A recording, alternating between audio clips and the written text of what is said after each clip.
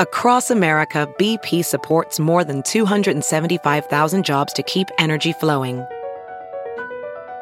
Jobs like updating turbines at one of our Indiana wind farms and producing more oil and gas with fewer operational emissions in the Gulf of Mexico. It's and, not or. See what doing both means for energy nationwide at bp.com/investing in America. So there's this whole thing, you know, the whole Kevin Samuels thing about women, black women being overweight and that. How does that impact you, or what's your feeling on that? It's so hard when you've been overweight your whole life. I was a fat kid, so yeah, I've been hearing this shit. I'm 32, so I'm over here like, all right, you know, like right. Somebody like it. I have reached that somebody like it point. Only time, like, I'm back in the gym now, but that's because my knees and my hips ain't as lubricant as they used to be, and I want to be able to still, you know, bounce on it. You know what I mean? Like I'm in the gym for different reasons, and see, TaTa knows how to get those followers. She would know how to bounce. That's all she got to say is I bounce on it, and that hashtag bounce on it. Yo, what up, y'all? On this episode, we have comedian TaTa Sherise. She's here as we discuss dating outside your race, Kevin Samuels, and obese women, having 20 siblings, and bailing out your man out of jail. Loyalty at its best. This is a real good one. Yeah, it's wild and interesting, man. And we also keep doing the bonus show with TaTa. If you want to listen to the bonus show, go over to patreon.com/manschool202. That's where we do all the bonus content, and it helps keep the show going. This week, we continue our conversation with TaTa Sherise as we discuss sharing a man, the need for therapy, and how close things are to the end of a relationship that you may not know about. And just support us. We really appreciate it. Also, if you want to support us, I do relationship consultations. You could email me at adviceFromHarry@gmail.com. And Dante, if they want to reach you, DanteNero.com, click on consult. You can have direct time with me. I'm not an alpha male. I'm not a beta male either. I'm just a better man. Well, put your happiness first, because if you don't, they won't. Yo, what's up, Square Pimp Brigade? GYBB, get your balls back. WWDD, what would Dante do? The sexual revolution is being podcasted, and I am excited. This is a special show because we got a special guest in the building. And I want to just say, I might have said that 500 times before, but this time I mean it.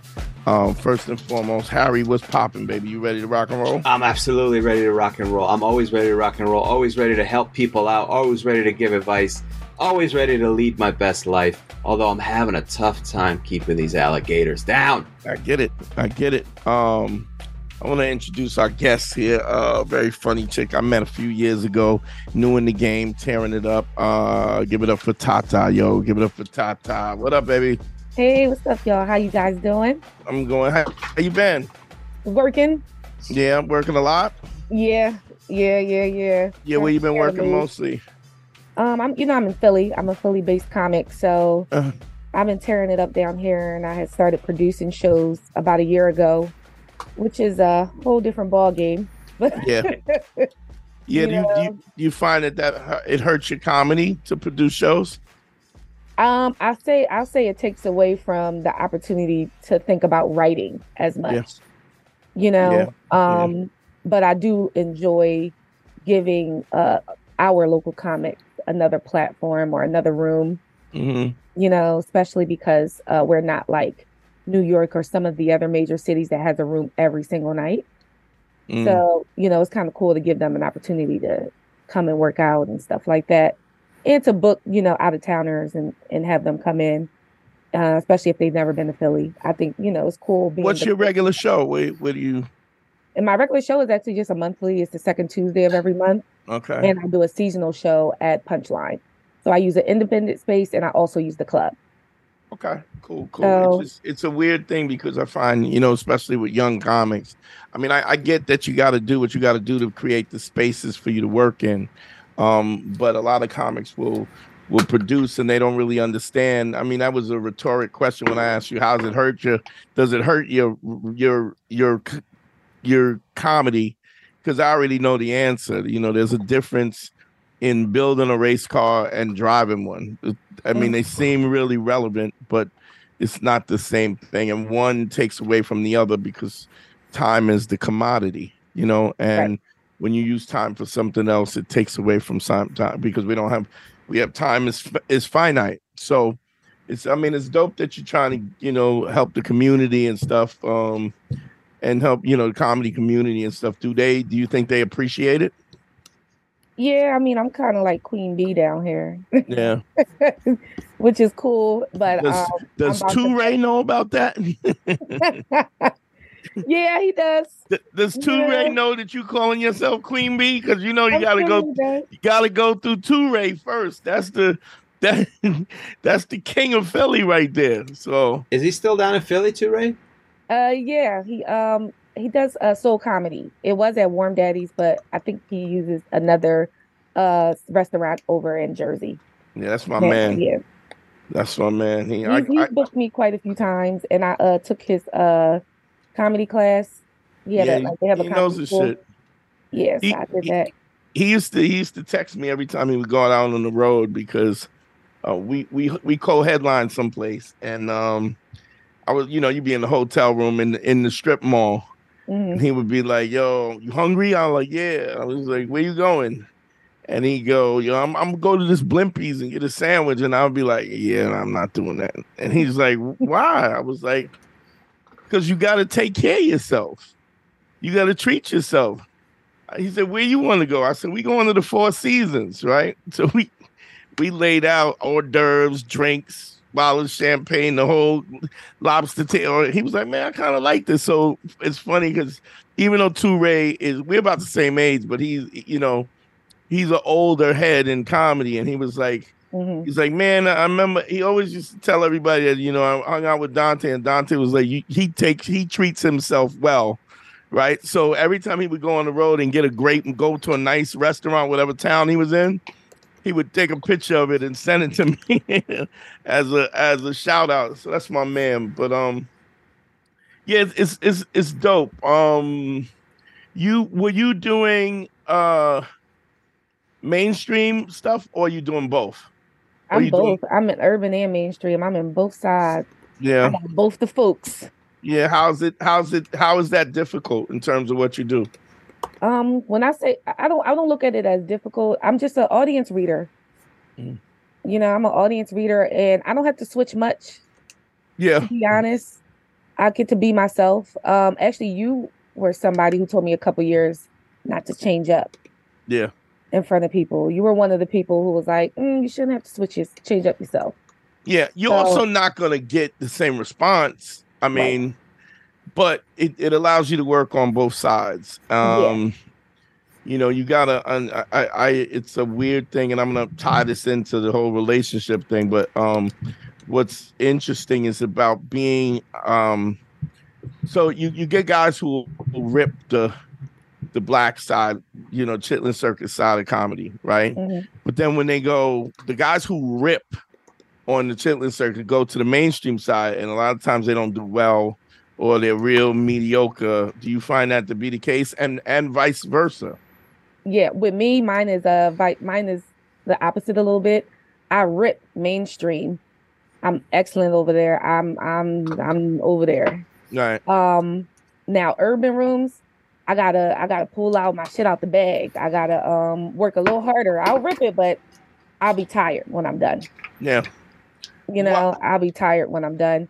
I end up doing my jokes that got the music with it. You know, how's that? You don't feel dirty? I'm at the cookout. You don't feel dirty? It sounds like she feels dirty. The way you describe that music, I had to dust off that music. That horse shit I do for my people. Yeah, I gotta go a little. You know, I mean, well, and it's not just in correlation with the naughty jokes.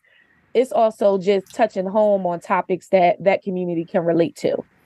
Well, you know what? It's funny because I find this, and this goes to how racially charged America is in general. Black people act different when they're amongst themselves. There's always this code than they do when you have black people who work in a mainstream room, right? And I always say it's because black people don't get sarcasm. It's not that they don't get sarcasm, but sarcasm. So if sarcasm, the definitions of sarcasm is saying something when you don't mean it, saying something without saying it, right? So it's a clever way of saying it, right? And if you from the hood and somebody says something that has an innuendo to it, you like, nigga, what you fuck you saying? So it's offensive because you're being deceptive. It's read as being deceptive, and so not being upfront is almost like, what the fuck you talking about? You know, that's how we take it. So we take it offensively, which is culturally different. Which is interesting because you'll see a white comic will come in and just do their jokes in a black room, and they will instantly give them the leeway to not be black. You know, whereas you got to be black enough. Like you're always in our own communities. And what's funny about that is it's no different in any ethnic room. If you're Puerto Rican or Spanish or Latino and you got to be Latino enough. If you're Russian, if it's all Russian, you got to be Russian enough. You're black. Anytime you have a monolithically ethnic crew, what I think we it's almost like you have to divisions form, and people feel comfortable with their own because usually that division implies something else, meaning like a wealth status or something that takes you away from the community. It's like you're a double agent. Like if you come in, I am a double agent. Yeah, you gotta. It's like they if you're not speaking their language, like yo, who the fuck you think you are? Which I think goes a lot to the trauma. Which is I'll say too. Sorry, cut you off. No. I'm a double agent. I won't say by accident, but due to life. Prior to comedy, I got to experience different worlds. You know, you talking about code switching? Not just code switching. I'm from Camden, New Jersey, which is definitely the hood. Daddy was a kingpin drug dealer. Mom is currently still a crackhead 20 plus years later. I raised myself from 14 on up, but I'm also first generation college student and went to a predominantly white institution. I went to a predominantly white college and stayed all 4 years on that campus. So I got to see some shit. I got to live amongst the whites. Yeah, I was but like, oh shit, that is what I'll be doing. That is code switching. And then I worked in corporate America right after that for a couple years before comedy. Right. So I always had a decent vernacular about my tone and all that because my mom made me talk proper growing up. Her saying, well, just because you from the hood don't mean you ain't gonna act like it. Like she used to say that. I had to say yes, ma'am, no, ma'am. Like my household was a little different before she got on that shit. You know, she's a good mom. You know, she wanted different for her children.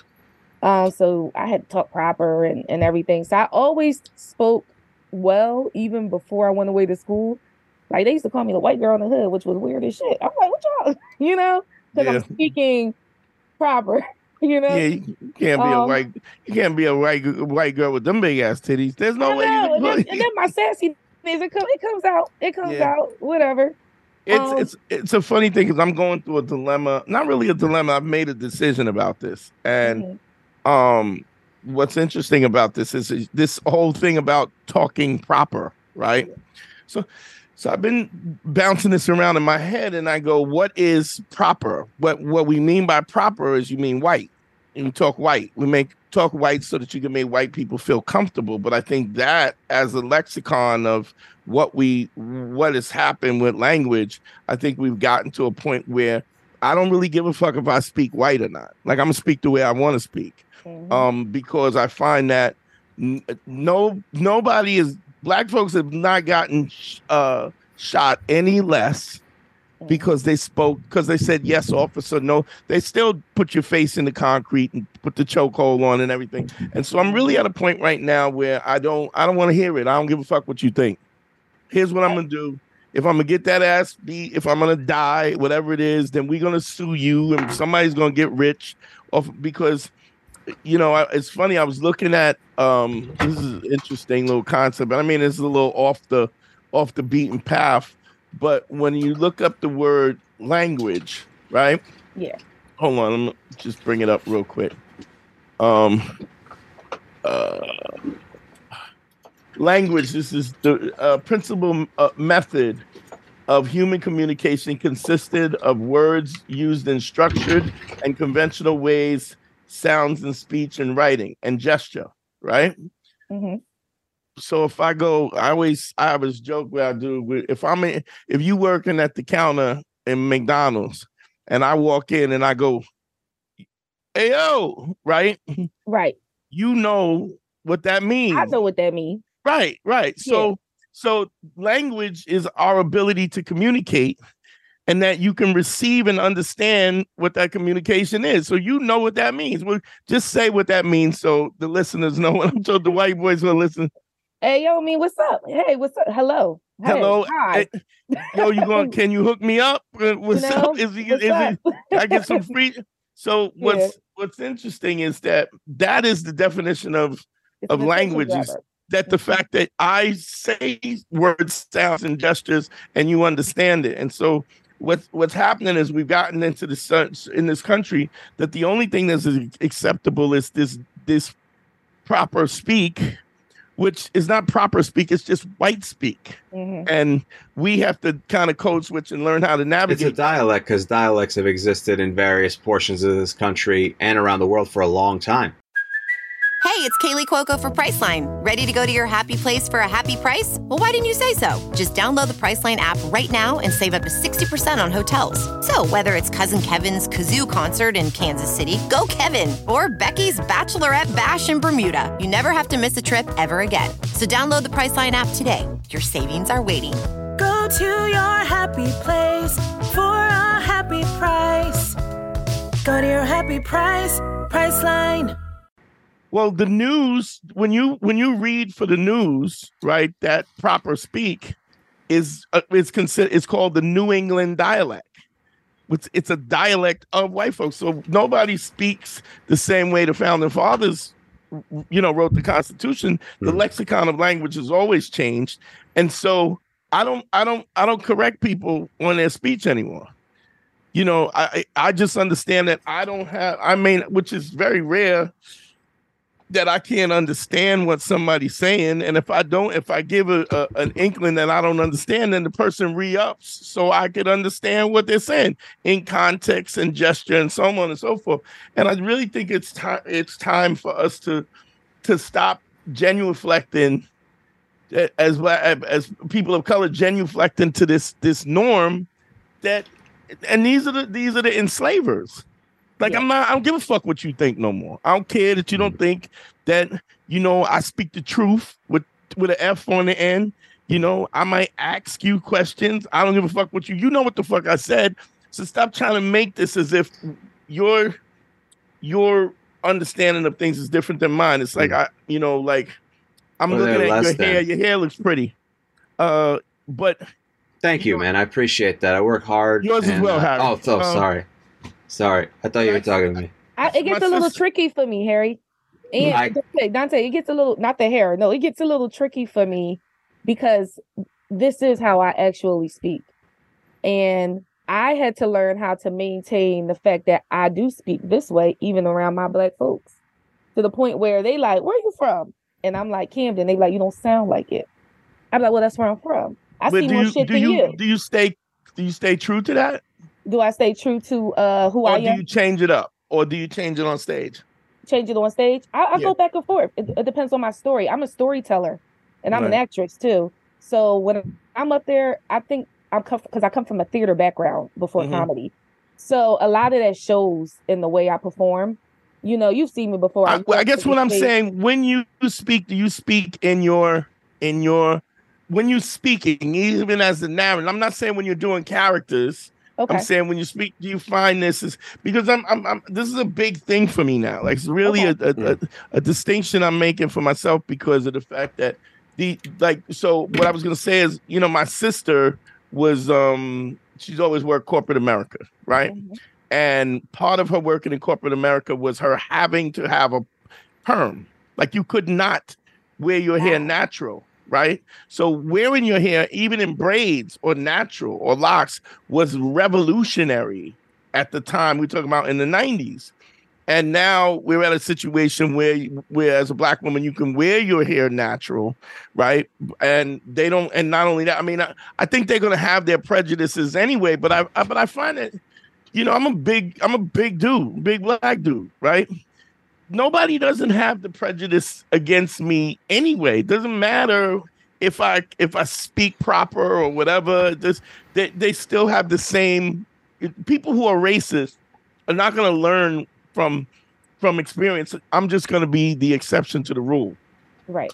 And I think what happens is a lot of times in black comics pander to the audience because there's a sense of, I shouldn't be too intelligent. I shouldn't be this. And I think when we start taking that back and start really making it, owning that and saying, this is how I talk and I'm black as you, and I can still get knocked upside the head with the cops, whether I speak proper or not. So I don't know what you clown ass motherfuckers that I got to prove to you that I'm black enough when I'm living the same experience. Nothing is different for me because it is. Nothing is different for me. So the fact that I have to go in and this is one of the reasons why I don't do a lot of black rooms. Because I don't want to. Now you're making me think like, damn, I do get a little bit more niggerish when I get in front of. Oh yeah, of course you do. I mean, well, it has to. I mean, it's now you got me thinking like, damn. Well, it's code switching. It's code switching. Do come out a little bit more. I can't add anything to this other than that I'm not white. I just want to point that out to let people know that I. Your last name. I was like, there's half Armenian, half Ecuadorian. Okay, I knew it was some shit. I knew it. No, some shit. That's what came back on my DNA test. It said 98% some shit. TaTa, how does that impact your dating life at all? This having to be in both worlds at times, or code switching to degrees. How does that impact sort of how your personal life and dating? I'll say that I'll say over the past year or so, I've been attracting more white men. I attract men of all races, to be honest, because my titties are really big. So I think that has a lot, it's something that'll do it. That'll bring in a lot. That'll bring in a lot of customers. All that. So it's like I do attract all races. They smiling at the gas station, honey. I got the Indians. I got all of them. Mm-hmm. Next day they like, yeah, thank you. It's all types of shit going on. But white men, it's been different as far as white men have been. More bold as far as why do you think they've been more bold, or why do you think it's as of late? The niggas was taking their bitches. I'm like, oh, maybe they trying to, but so you're saying it's relationship inflation? That's what you're talking about. For a moment, that's what I thought it was. But it might be possibly because I'm doing more mainstream rooms. Maybe the way I talk, or maybe groups. Maybe doing more mainstream rooms. It is becoming more of a thing for white men to approach. You're saying by proximity that you're coming. Yeah, just doing more rooms where you encounter more white people. Yeah. Statistically, the number goes up. Statistically, the number is going up. Exactly. Have you? Do you partake? You give a white boy a taste? Will you give a white boy? I haven't yet, but I've been thinking about it. I haven't yet, though. I have not yet. Let me ask you this: does it bother you? If I deal with a white boy, he gotta have certain. This gotta be a little soul. He gotta be like one of them. You can't be a white boy. You gotta be like Tommy on Power. Like Tommy on Power, or just under like. What about a Macklemore? Would you go with Macklemore? I just like saying Macklemore. It took her too long to fucking. Yeah. When I said Tommy from Power, she was like, yeah, I can do that. What about Mark Ronson when he was with Bruno Mars in that video in Uptown Funk? No. We're trying to figure it out, TaTa. I know, I'm trying to figure it out myself. I never dated a white man, so it's a new thing to me. And I be talking what about Steve Kerr about this, actually. Is Steve Kerr like, no, you got to try it, girl. It's all right over here. I was like, yeah. Yeah, sure. Because I always think we're gonna bump heads at some point about something racial. Of course you are. And I'm like, I don't know how I'm gonna handle that yet. Well, I'm gonna tell you, it's like I have a lot of white comics that I grew up in this business that I barely talk to now because of the fact that I'm just in a position where I'm not gonna tolerate it. Like I'm not gonna your misstep. I'm checking you. You're going to hear from me right away.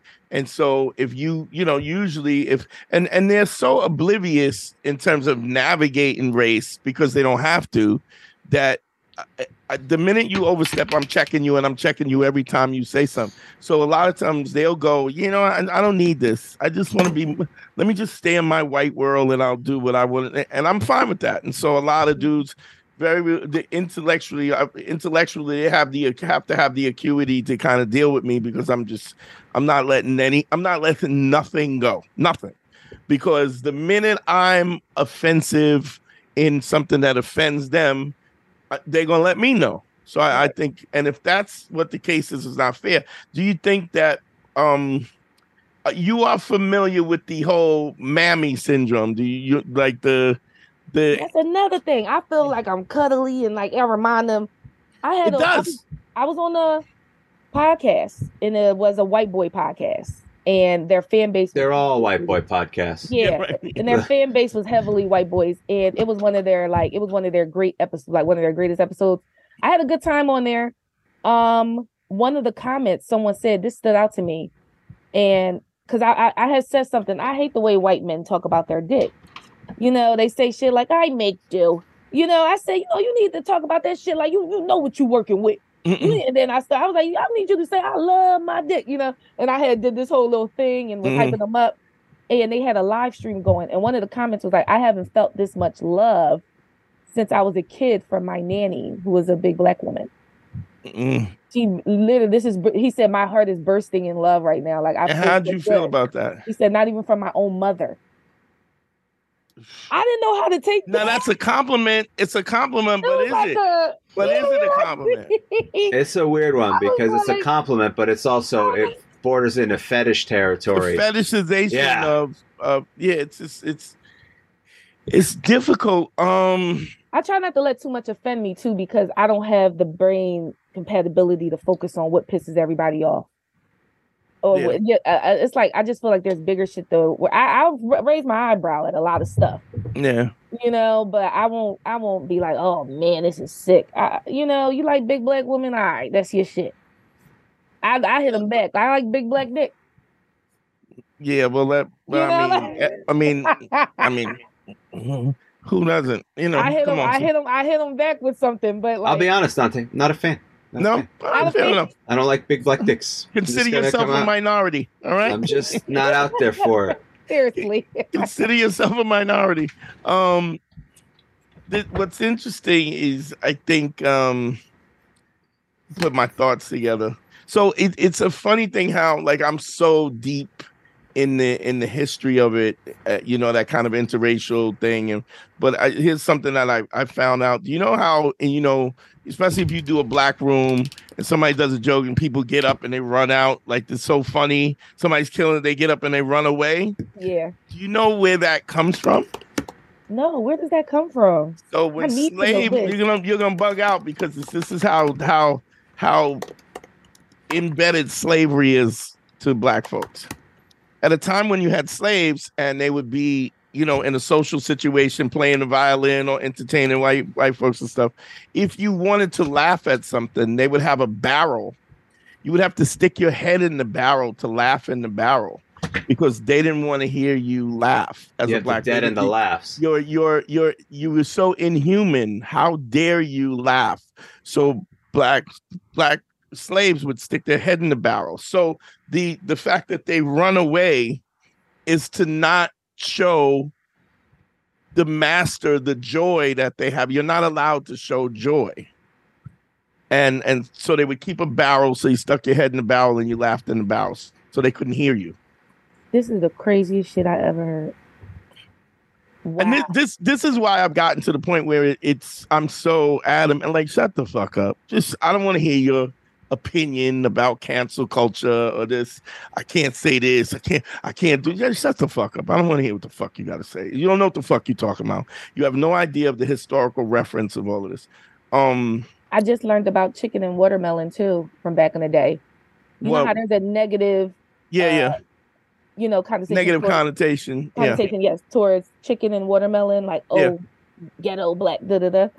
Well, watermelon was, we grew watermelon as one of the things we profited off of. It was a profit, something we profited off of. Like once we reached freedom, it was one of the things like, okay, well, we got to figure out some shit. We got to find something to sell, and we grew watermelon, and it was beautiful, and it tasted good, and it was joyful. And white folks bought it, and they they looked at you like you was the niggas with the melons, you know what I mean? And it became and the fried chicken thing. That's how we preserved the white meat inside because they traveled.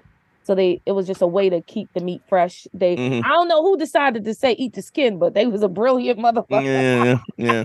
You know, but like that whole thing, just learning those little things and how it makes you really kind of wonder where the white man attraction comes from.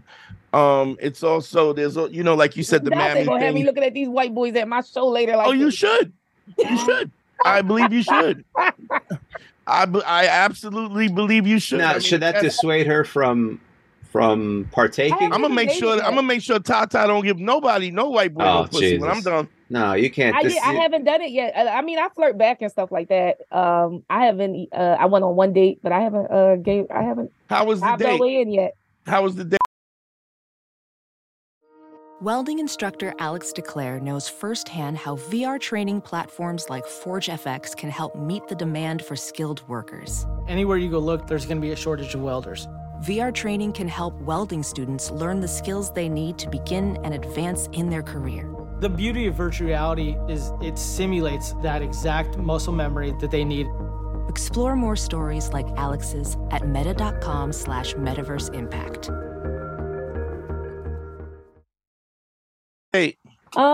The day I probably was more awkward than them because I kept bringing up race because I didn't know how to act in that situation. Like I'm around white people for business or just like friends and chilling, but not on a romantic level. I've never done that before.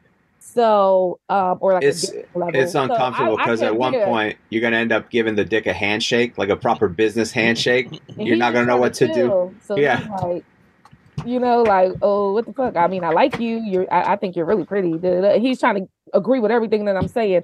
I say, yeah. So when you like black women for real, and all that. I'm talking like that.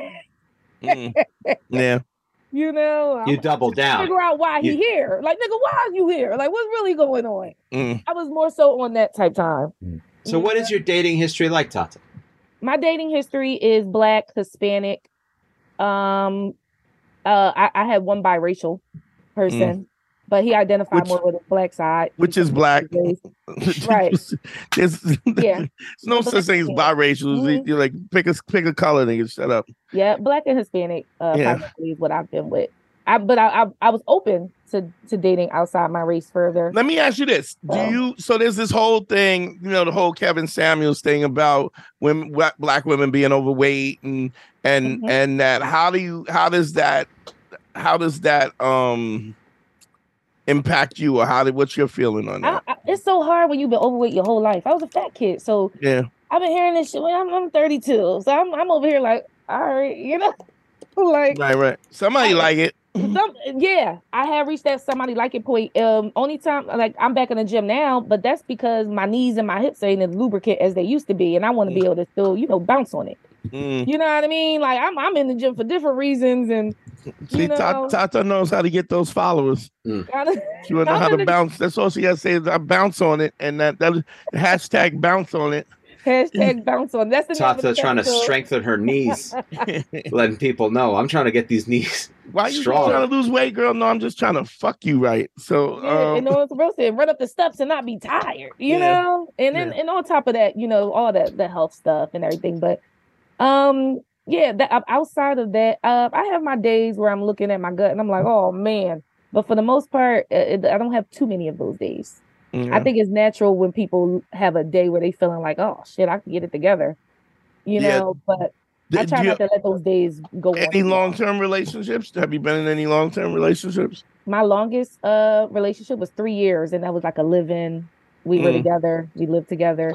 I had a bunch of situationships. It's hard to date as a comedian too. In my city, I'm really popular here. I got the whole internet thing going on. And I'm booked every week on a bunch of shows all over. So a lot of guys you don't have no time. Yeah, time. My schedule, me getting off late, coming in late. I hang out with dudes.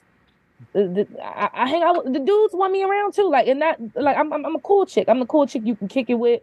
Yeah. And I'm not a girl that censors men too much. You know, because on some real shit, I don't censor anybody because unless they saying something off the wall, I don't want to be censored. Right. And if you do say some off the wall shit, though, you better be quiet when I say my shit. That's how I move. You know, so the dudes don't mind me being around because I'm not a girl that's gonna be like, me too, real quick. Like, I'm just not one of them. Now, do you think you have these guys who are your friends who don't mind you around, they still want to fuck you, or do you think it's they definitely still want to fuck me, but they don't overstep or disrespect me. But I mean, you can see it, you can smell it. You know what I mean? You can smell when a motherfucker want to chew you up. You think that women can be friends with men? Yes, without fucking, yeah, as long as nobody cross them boundaries, absolutely. Right, but I mean, is that the fact that you have to watch whether they cross those boundaries? It's almost like saying I don't think they could be friends. I mean, yeah, they'll settle for friendship. With laying in the bushes for one day for you to come. Oh, he left me, and I'm gonna come in. Let me help you out. Then, you know, I mean, do you feel that as well, or are you're not naive to the fact, because the simple fact that you said that they So are they really your friends when really deep down they want to fuck you anyway, or I think they get to know me and really enjoy me. Like initially is definitely and still want to fuck you. And still that's still there, but it's not as heavy as it was in the beginning, because they're like, yo, now this chick is really cool. And I also have male friends who have ladies already married or have girlfriends and all. Yeah, that don't matter. And they definitely don't cross the line. So it's just like, you know, I am the cool chick. Dante, I grew up in a house full of boys. How many boys? What was the family life like? My dad has 20 children, most of them boys. Lived with about 9 baby moms. He was Jamaican. He was a kingpin. Oh, wow. I had a different life in the 90s. I had gold jewelry, fur coats, Jordans, and then I watched it get snatched by the Fed like that. He went, you know, and my whole life turned in middle school. It turned around. But in the household, because my household changed as my family dynamics changed. When I say boys, my aunt had 2 sons, and a lot of my cousins and brothers always came over. Or people would live with her for a year or 2. Her house was the house that if you need to get your shit together, you come live there. Or if somebody can't raise their kid, they go live there. Like her house. So I was always around a lot of boys. I got to see how they move, how they talk. Men talk filthy. So that's part of the reason I probably talk filthy. Like you know, it has a lot to. I'm starting to pick apart, because I'm like, why does my content be so sexual sometimes? I'm starting to pick apart different things. I'm like, do I need therapy? Like. Oh, yeah. Well, you definitely, I know you need therapy. Yeah, I do need therapy. But like, I look at my childhood and how I was introduced to porn. Your dad had 20 kids. You need therapy. Like, that's the first. And I was introduced to a porn at a young age. We would sneak and watch the tapes. When my aunt had a box of tapes in the house, and we would be like, and we'll go and all the kids would be watching it. Like, I was introduced to some things too young. I seen things too young. I seen guns, drugs, violence. I seen a lot at an extremely young age, and I still went to school and got straight A's and B's. Yeah, were you close with your dad or no? I was very close to my dad. And it's odd because my dad was he wasn't the greatest towards other people, but he treated me like a little queen, a little princess. You know, was he good to all the kids? Afraid of him. All your brothers and sisters, same type of energy, or did you? I had a bit of a different energy with him. I was with him the most, I'll say, out of everybody, but he loved all of his children. He picked all of us up and everything. But I was I'll say I was a little special to him, and everybody did know that. But we didn't try to say that right all the time. But it was like kind of like, oh yeah, that's everybody's got their favorite. And it's weird. I think it plays a part in how I dated later. In what way? I would pick up men who I would date men who had baby moms or multiple children, or just kind of in the street life a little bit. Like it would just like your dad. It seemed normal, to me. It wasn't off limits. It wasn't something peculiar for you, right? But now, no, I'm not. I'm switching up some shit. Are you going to therapy, or you just made that decision on yourself? No, I haven't. This is all self-reflection, but I do need. I do think I need to go. Do you said you have a son, right? No, I don't have any children. You have no kids. Okay. Nope. So, do you think that so when you have these kind of ideas, like for instance, the first time as a child, how do you know what the way you know what a man is the depiction of what your father is like. If you think about it, your father is the epitome of what manhood is, right? And so what you find this all the time is whatever the daddy was is what you go, okay, this is what a man is, right? And I understand that. And same way when you look at what a mother is your mother is what womanhood is. So when you say he was a kingpin and moving weight and making this kind of that feels normal. So it kind of becomes what you're attracted to, right? But who you are is usually either what your mother was or everything that your mother wasn't. Do you know what I mean? Can you speak to that a little bit? How that? Yes, and it's funny you say that. My mom's dream prior to her addiction was to become a comedic actress. My mom is funny. Yeah. She's still funny to this day. She on that shit still. I run into her. She looks different. But yeah. She smoked crack. Mm-hmm. Still. Yeah. Is crack still heavy in Philly? No. No. I don't the pills. She's over in Camden, right over the bridge, which is still the Philly area. But right. Yeah, she's I don't think she smokes as much crack as she did when she first started. Mm-hmm. But her life is took 20 years. Her life she don't know herself anymore. Yeah. She's a completely different person. She lost her children, lost me and my sister. And she started at 27. Mm-hmm. I started comedy at 27 and she started smoking crack at 27. I was a little girl. And the shit just spiraled out of control for her. Did your dad move crack or did he move blow or what? He was moving weed in the 90s, believe it or not. Weed and guns, I think, was his thing. Yeah. Did he ever do crack? He ever start moving? Did not. He was an occasional beer drinker from time to time. No, but did he sell crack or no? Because the 90s big crack. No, never. Just was a big weed dealer. He was big weed, and they Jamaicans, so everybody knew the Jamaicans had the good stuff. Yeah. So they were like, heavy. Not that I'm aware of. I have not heard of him pushing crack. If he probably dibbled and dabbled in that, selling that a bit, but I know primarily it was weed, like pounds. Yeah, well, back in the 90s, you could be a weed kingpin. I mean, it sounds so crazy now. Yeah, now because it's so fluid. Yeah, well, it's funny because my grandfather, so my dad was born 1920, right? Mm-hmm. So I have an aunt that was born in the 1800s, 1898, 96, something like that. But my grandfather was born before that, and he used to bootlegger. He was a bootlegger. Like he would he would take, how you see black men on the porters in the black. So my grandmother had this overcoat, and she sewed 16 pockets. So they would, like Canadian Club, whatever, he would get and put it in the overcoat. And that's how, because he had 16, I had 16 uncles, 8 boys, 8 girls. Wow. And that's how they survived, was him bootlegging. But if you can't imagine somebody smuggling in alcohol, like, especially when you could just go to the corner store and get it now, but I remember weed being a certain thing. What kind of personality, what kind of person was he? I mean, as far as you.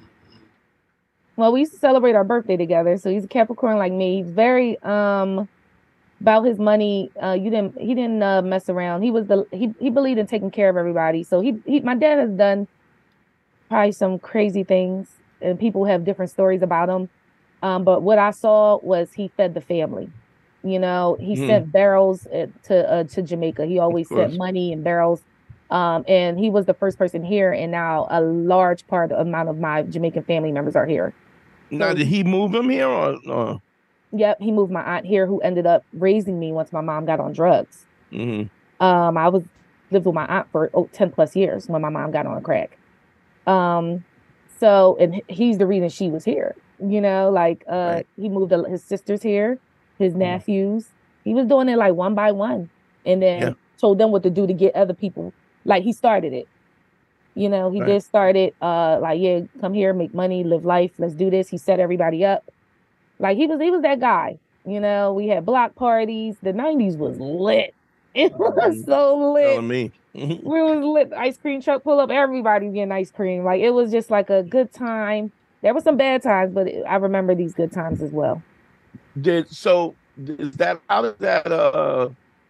does that affect the way that you look at men now? I mean, it is, you know, because when you have a great daddy, a lot of times it fucks up women for the rest of their life because you quick to, you clown, you know. Yeah, I'll say now I have to learn a lot on my own. What do you mean? Comes to men. I mean, I step outside of, okay, I was his daughter. Yeah, he treated me like a princess. I got to step outside of that and look at who he was as a man. You know, he also was violent towards women, including my mother. And he did that in front of me. I ran and hid in the closet. My sister, who's more aggressive than me, she bit his ankles. Right. She was trying to fight him. And she's younger than me. She was 3 biting on. Yeah, you know, like I was in the closet. Right. And then my mom treated me weird after that because, and I was a little girl, because I still would love him and go with him and hug him after he beat her ass. Right. But I'm 7. I don't fucking know, you know? Yeah, I get you. You know, so that created a weird, that created a weird energy between me and my mom, even as a little girl. You know, so and she was closer to my sister, who's younger than me. It's interesting because she created the whole dynamic of the thing. She had the kids. She picked him. She put. I mean, so nobody, you know, very rarely is somebody abusive. You know, before y'all were born, he was abusive. Before, it's not like you don't start that out. Especially, you know, old West Indian. They don't put up with shit. Super strong, masculine kind of energy, which is the way it is. That's what it was. Yep. You can't pick that.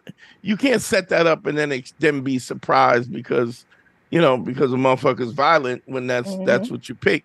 Have you ever been in an abusive situation?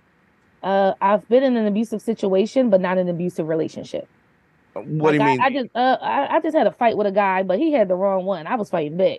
He fucked up. Somebody you were dating. Somebody else was dating. Right. We had one encounter. He put his hands on me, and I was whooping ass back. Yeah, he was like, oh. Now, was your mom type of chick would fight back or no? VR training platforms, like the one developed by Fundamental VR and Orbis International, are helping surgeons train over and over before operating on real patients. As you practice each skill, the muscle memory starts to develop. Learn more at meta.com/metaverseimpact. After a while, she did. Yeah. After a while, she did. Like on that Ike and Tina in that limo type time. Yeah. You know what I mean? Like, oh, fuck, I'm done with this shit, you know? TaTa, what is the goofiest thing you ever did for love? Goofiest thing I ever did for love? Yeah. I bailed a man out of jail. You bailed a man out of jail. Wow. Okay. How much? His bail ended up being like $8,000, but I gathered the family and I put a couple dollars towards it. But when I say bailed him out, my name is on it. Oh, wow. So he's still fighting the case. So, you know, if he doesn't go to court, you know, you lose the $8,000 or whatever portion. Whatever happens with the social security numbers that's attached to that shit is me. So how long ago was this? Me and his sister. This is probably like 2 years ago. And you're not dating him now? No, I mean, like from time to time we'll talk. I try to keep communication open because my name is on his bell. Right. You know, but we're not together. He's trying to get his life together. You know, he's fighting his case. So, you know. You sound like if the opportunity came that you would give it another shot. He was a chronic cheater, so it would be really hard for us to get past. It would be hard to trust him. You know, like he's a very sweet man, super sweet. I loved how he catered to me. You know, he even got my little kit together before I would go to shows. Here's this that you need. You know. Oh, like, so this recent, how long you been doing comedy now? 6 years. I mean, I'm in year 6. Okay, all right. So he was. Oh, that's weird. I started dating him probably like year 3. Mm-hmm. And we really broke things off over a year ago. So let me ask you this: when you talk about, you know, you grew up with your dad, bunch of baby mamas. How many different baby mamas? There's probably like 9 of them. 9. And I grew About up 9. going to their houses and stuff like that. I was in a situation too where he had multiple baby moms and we were all at Thanksgiving together. Really? Yeah. And at whose house? It was his mom's house. The baby moms, he had 2 baby moms and they were there for Thanksgiving. And I remember talking to friends about this and they was like, you was at the house with the baby moms? And I was like, yeah. Like, they was like, wait, you was at the house with the baby mom? Both of them. I was like, yeah. I was like, yo, I grew up like that. My dad had all his baby moms up in the house at my aunt's house. And everybody better act right too. They ain't like each other like that, but they was like this, but everybody knew to, chill out in this household. Yeah, like, no one wants to end up with one of those sandals on the side of their head Thanksgiving. Yep. And I grew up running around the house with my brothers and sisters and seeing his mom, and they're like, hi, seeing them like, so when I was put in that situation, I was chilling. Any of the moms cool with you? One of them. Yeah. The one we didn't get along because I had caught her in the shower with him at one point. That's a whole story. But the kids let me in because they knew me. They was like, TaTa's here. I was like, where are you from? Upstairs with my daddy. And I you didn't know you didn't know that he was dating her? Or? No, me and him got in an argument and he went to go fuck his baby mom. But that's something that I later on learned that's just something that they do because that's what his other baby mom had to deal with. Mm-hmm. I was like, when all this, I was like, oh yeah, this too ghetto for me. I was like, that's when it hit me, like, yeah, you're better than this. Man, I'm tired. How you grew up. I'm just tired of listening to that. So there's a lot going on. There's a lot to balance, man. I'm this educated Black woman with this with no children. I have a great resume. You gotta go to therapy, Tata. But Tata's problem is then she looks over at the white side. She goes, "Nah, I'll stay here. No, I know it's wild. I know it's wild over here, but it's the wild that I know. Forget it. I might run into a little bit of racism and feel like a mammy from time to time. Yeah. I ain't gonna have to deal with no baby moms. Yeah. See, man, it's crazy out here. But I was in that. One of the baby moms is really cool. She comes to shows. She buy merch. Shows love, and she allows me to see her daughter, who I had developed a relationship with in that situation. And the dad, I don't date him anymore at all. He's with an Asian now, so he doesn't mind that I have a relationship with his daughter. I get a little custom made TaTa Sherise shirt thing. She's cool. She comes to shows and shit. Yeah, your ass crazy as shit, Tata. I was in there making jokes though. I was like, I ain't gonna hold you. I be saying stuff when I'm not supposed to say stuff. The baby mom's in here. I was like, oh, you got all 3 of us in here, huh? I was in there talking like that at the house. They like, yo, this bitch is crazy. Now, did you talk about this stuff on stage? I need to talk about it more. I do. I'm gonna tell you something. Just from listening to you, something I think would be interesting. You know how you say you nigger it up when you do the black rooms? Instead of blacking it up with the rooms, tell your story. Okay. Which goes, that's blacker than any slang that you could, you know what I'm saying? It's like, this is the Black African American icon. You know what I mean? This is what they don't understand. And by telling that makes them look at, makes them look at you, oh, you're authentic, or this is really authentic. Right. You know what I mean? I can still do that while talking as proper as I talk. Yeah, do it with that voice. Really, it's still my story. Yeah, and just say, I know I sound like this. I sound like this, but here's my story. And when they hear the story, I mean, just for me, there's a lot of this. What I find is, just for me, even, because I'm pretty articulate as well. I don't bend it because I don't want to have to bend it. You know what I mean? Like, right. Did you see, you know what? Let's talk about this behind the Patreon. Because we're going to plug your stuff. Bonus show on the Patreon. What do you got? What's social media and what you got going on? What's up, y'all? I have everything is online. Even if you Google me, everything will come up. TaTaSherise.com.